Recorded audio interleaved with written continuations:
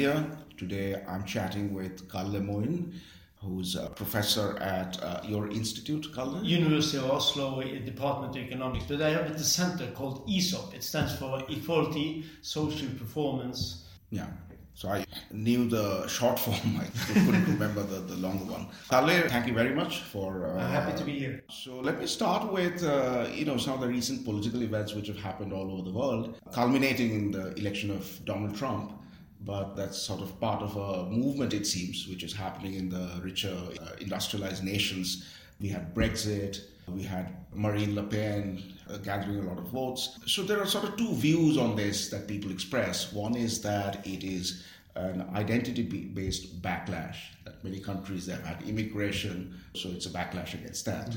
The other view is that due to globalisation or other trends, there has been rising inequality, and so political platforms which appeal to protectionism, to sort of more inward-looking policies, that's the appeal for Trump and others. So where do you stand on this? I think I'm very much in line with those who emphasize the role of inequality, and I think it matters in at least two ways. One way it matters is that countries that are very open to international competition, like the small European countries, I come from one of them, Norway, we don't have much of a populist backlash, so far at least.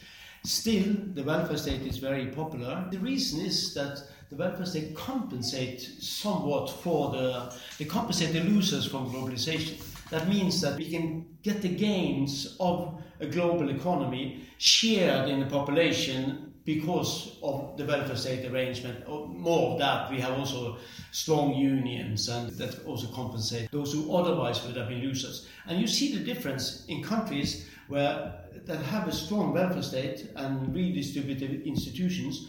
Then international trade is not the problem in surveys. While it is, more than double the share of voters in the US think that globalization is a problem for them than in Norway, where it's much lower fraction, half of the one in the US. Where Norway is a country exposed to global forces, while the US, I would say, is a large, closed economy. Okay, so you mentioned the welfare state, and if you look back on the last 50 years or so of world history, there have been competing models, right? There's a laissez-faire free market model, and then we had the socialist communist model, but then that got kind of discredited after the fall of the Berlin Wall.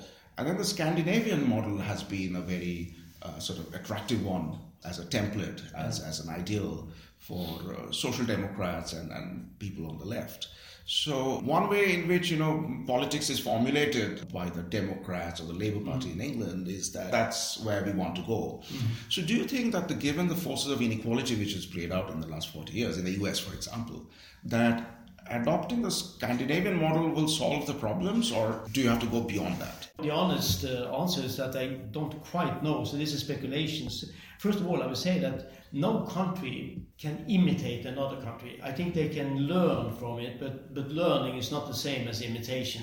So I think they can be inspired by it, but they have to find their own way that fits with the tradition, the history, the institutions that the country has. For example, you had proposals in the US that were very much like sort of the Danish experience was sort of emphasized in the election primaries. And I'm not quite sure how well that would fit, but there's some things that would fit for the US. For example, that you have universal health insurance to everybody, that you have some universalistic spending that goes to everybody of the welfare state. These arrangements in Northern Europe are so popular that we don't have a single party in Norwegian political competition that doesn't favor the welfare state. I think it's impossible to win an election in Northern Europe without favoring at least some basic aspects of the welfare state. So these things are important learning points for other countries, that once you introduce them, you get used to this way of having collective rationality, then they become much more popular. But you can't target specific groups, because if not everybody are in the same redistributed boat, so to speak, then the targeted group will be very easily, you will find something strange with that group. So you must have making the targeted program less popular. So I think you have to have rather gross redistribution schemes. But I think one reason why inequality is so bad for redistributive policies. I think it works that way as well. That is that when you have huge inequality, then you also have the principle that those who have the goal get the rule, and those who get the rule get the goal. So you have affirmative policies that confirm the unfair distribution in society in the sense of giving a lot to the few, giving a lot to the one top percent. And when you do that, you have institution arrangement in society that do that, you also give them much more political power. So they just reinforce that in the policies. And you see that in the policies that suggested by Trump, no? It's basically tax reform, giving tax reductions to the top 1%, his good friends, claiming that this is the best for the rest of the population, which I think it is not. Mm-hmm. So, looking at Trump and Brexit and other politicians like that, it seems to me that there's a backlash against all this rising inequality, but there are sort of two broad solutions, which are out there. One is that because this is arising from, more integrated, globalized economies, to shut it down, right? Protectionism and so on. And to protect the wages of the workers, jobs and wages that way. So that seems to be part of what Trump offered. The other is to sort of allow these forces of globalization and free trade because they increase the size of the pie, but have strong redistribution through a welfare state kind of model. But voters seem to be rejecting the latter. They seem to be kind of enamored with the former. Yeah, in some countries. So at the same, let me move way back to the 1930s. So the 1929 world crisis, that was just as if you had much more global competition. It was much more difficult to sell on international markets, and you had layoffs, great unemployment and things like that. There were two different reactions to that. Most countries became more authoritarian, more inward-looking, more protectionist, more reactionary in a social sense. That was true for all the countries that became fascist: Italy, Spain, Portugal, Germany, Austria. But it was also true for Latin American countries. Many of these countries became very inward after the crisis.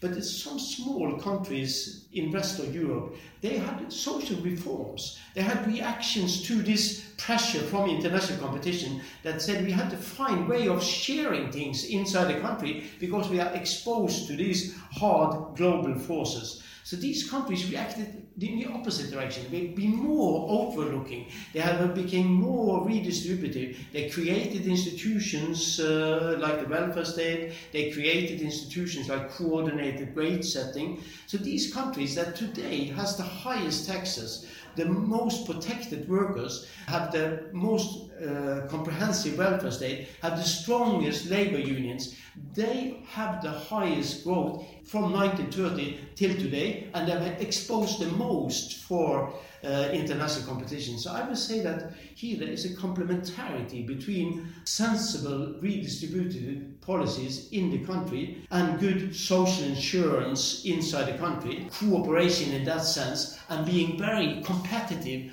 outside in the global market. And the economic growth in Sweden and Norway per capita, even excluding oil in Norway, has been higher in these two countries from the 1930s than in the US. I think that's a lesson worth learning. So it seems like we are back in the 1930s, that these nations are sort of, there's these two paths which are diverging. Yeah, a little bit are two different reactions to the global crisis. And you see, the sort of populism is associated with high inequality in the sense that you're going to have politicians like Trump. He's going to get the support from poor voters. And voters know that there's a lot of political corruption in the US. So he's going to demonstrate that I'm not one of them. I'm not one of them. But of course he is. So he's going to make these voters vote for him and support him for a long time, even though we're going to have a policy that's just in the opposite direction that their interest will dictate. This is the strong words, the simplicity of all solutions. It comes as a natural consequence that he have to mobilize voters of a different interest that he is actually pursuing. And that means that he has to use strong, fake words in order to mobilize these voters. And that's why the policies sound so crazy in the eyes of outsiders, us, that he pretends that he is in favor of the bottom 25%, when he is basically in favor of the top 0.25%. So is there a lesson from that earlier period, the 1930s, for let's say the US, about how to take a path that Sweden or Norway followed, rather than the one with Germany or Austria? Yeah. What can they do? First of all, we can recognize the differences that we had across countries that led to fascism in some countries and in social policies in other countries. I think there were many unresolved issues in many European countries. For example, land issues. Italy had a discussion about land reform. Spain had a discussion of land reform. There was some things that made it very difficult to mobilize people of the bottom half to have common interest, because they didn't have so much common interest, because there was some unresolved, say, land issues. There can be other issues as well. So that means that the lesson is that those countries that succeeded in having progressive social policies, they had been able to resolve some of these more basic problems. And when the new problems come, it didn't add on the conflicts that were already there and created chaos, and that gave the rise of fascism and a Nazi movement. It gave rise to some more sort of rural, urban areas going hand in hand in having social protection, but not protectionism. So this is protection without protectionism, protecting citizens, but not protecting the economy. And by protecting the citizens, to share the gains of being competitive. So this is why you can be very capitalist if you redistribute enough of the gains. So perhaps the race issue, the unresolved race issue in America is that would be one such. Typical welfare programs are often portrayed as handouts for. It's a very good example, and religious conflicts in whatever country, and you have all these divides. If they are there, I think it's very important to try to resolve them as quickly as possible, because otherwise they will be magnified into economic cleavages and stupid policies like in the US now. So let me come to the issue of solutions. Sort of what can be done to arrest this trend towards inequality, actual policies. So in this context, there's a lot of discussion these days about universal basic income. Yeah. And even Debraj, you have sort of contributed to that by talking about linking the entitlements to a share of GDP, equality universal basic share. Yeah. So could you...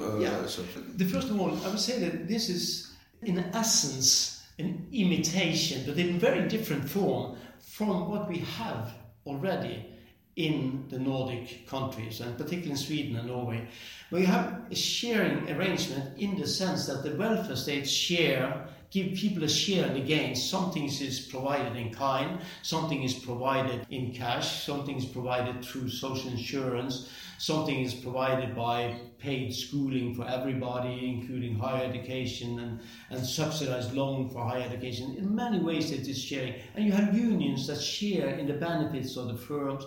So it is an imitation in that, in the sense that you give to everybody a share of the GDP in the country. That is the sharing aspect, and how you can think about this as being divided equally on all the citizens in the country, all the grown-up citizens in the country.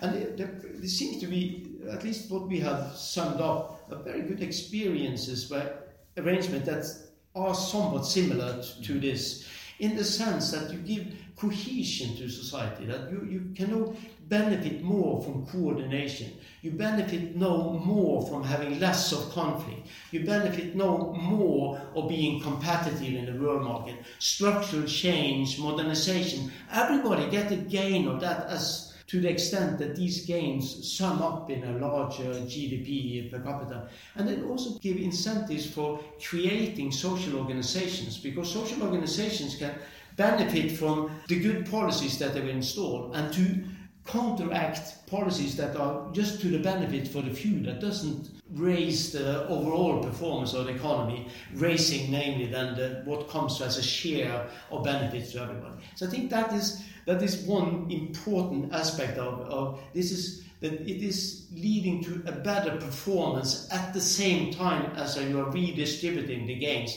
and you are getting a better performance simply because you are redistributing some of the gains, making more collective action, more collective rationality in the economy. This is one aspect. There's also a normative aspect, that more and more of the income in society is, for a good society, I would claim, is generated by the lack of corruption, the presence of trust, the learning of each other, that we are standing on the shoulders of those who were better educated than us when we were young. We can have all this learning, all these collective gains in society. They sum up to huge rent in any society. But these rents, the absence of conflict, for example, that's a huge gain in any society. The generalized peace dividend, if you like.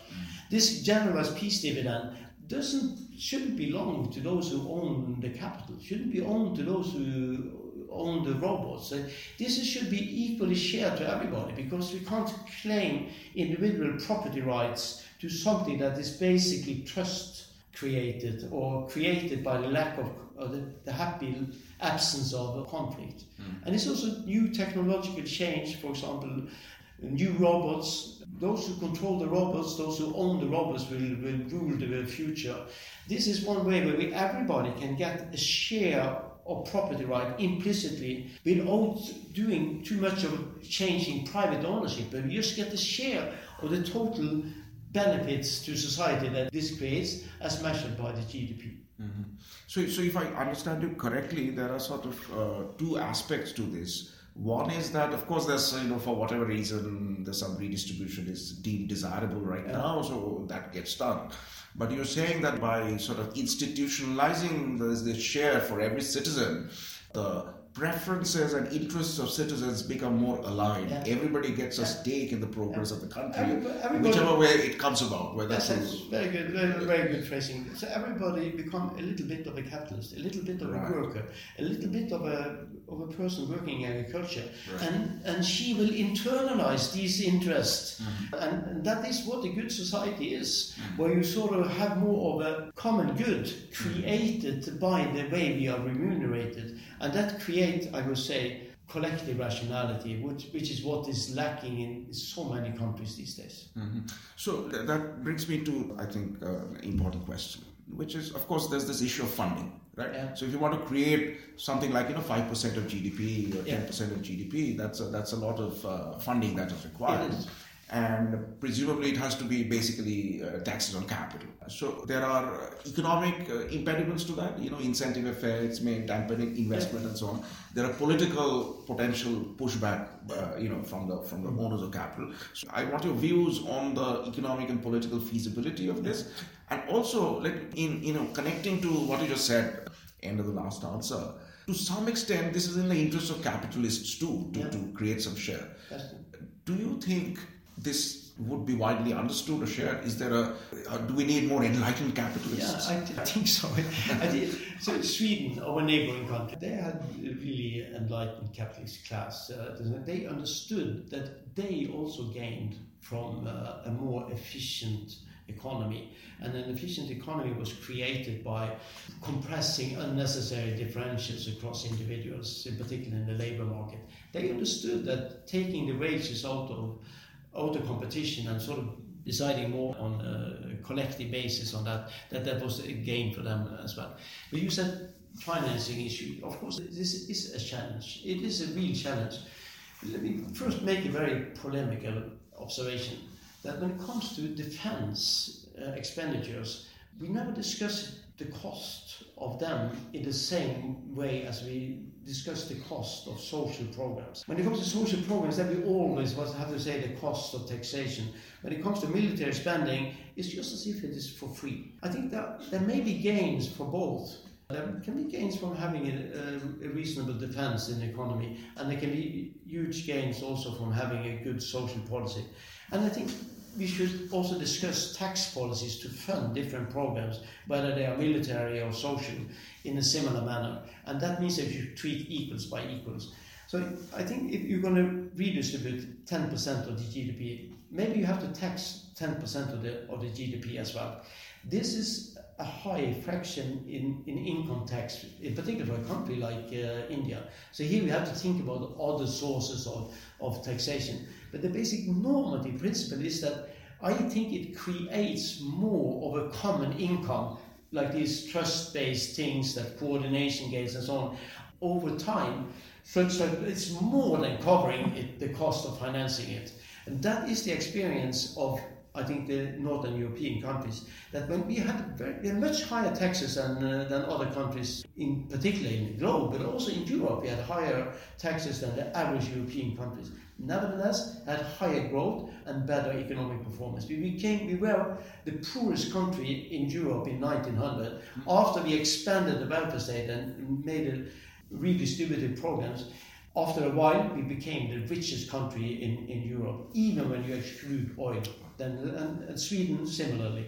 So I think there are some lessons to be learned from this, that we are obsessed by the cost side. The cost side has to be seen in connection with the gain side. And for all such programs, the costs are visible, but the gains are very often invisible. Because the gains emerges over time. They are the absence of certain things that would have happened if you didn't have the program. So that means that you can't see them, but you see the cost side all the time. So we have so easily that we exaggerate the political economy of redistribution is visible cost, invisible gains. And that is a very difficult thing to... that's why we need enlightenment on many of these issues, not only for the capitalist class, but for all of us. That we have to rethink that some taxes are just taking money that are created by common effort, by trust, by having good institutions. We are taking them and distributing them more equally. They are not money taken away from somebody who had the incentives to create this money. We are overemphasizing. We have I call it a merit primacy effect, that we think always we have to reward those with a visible merit in society. If you are very able, you're going to give them a lot. If you are a capitalist and have incentives to invest, you have to give you a lot. I think you have to give them some, but maybe we are overcompensating. We are also giving them things that are created by all of us, that belong to all of us, and therefore can be taxed without much cost. On the contrary, when we tax it and redistribute it, we can make more of this trust-based rents in society that I think is so important. So that probably underscores the importance of leadership, political leadership. Somebody like FDR, I think, who can articulate these things and make the invisible visible. I think that is very important. Right. You see, we study political party programs in all OECD countries. And there's a very clear connection between positive mention of redistribution, welfare state arrangement, equality, and the actual performance of these countries. So there seems to be a link between what is visible in the political discussion between political parties and what is actually performed. So it is a positive mentioning of all these things are very correlated with equality, with social insurance. Let me come to my final question, and this is from the perspective of a country like India, the developing world. Now, I don't know your views. I guess you'll agree with me that, things like globalization have created, the flip side of it is that, in the growth of China, the growth of India, world manufacturing migrating to China, raising wages, forces like that. And also in kind of surveys, opinion polls, support for globalization and things like that is much more higher in the developing world. But right now, given this kind of political bent that we see in Europe, in America, what are the prospects for India and China and countries like this? It's if somebody came from India and they have been in India for a week, they've been in Norway, came from India and been in Norway for a week, and then they were asked, what is the prospect for Norway? That person would most likely say something stupid, and I'm afraid I will say something stupid about India as well. But I'm asking you. Optimistic. Yeah. I'm optimistic. I'm actually optimistic in the sense that as long as there can be more pressure on sort of more collective solutions, to mix sort of collective intervention with capitalist dynamics, I think is a very good recipe. There are more markets in India now. It's more outward-looking.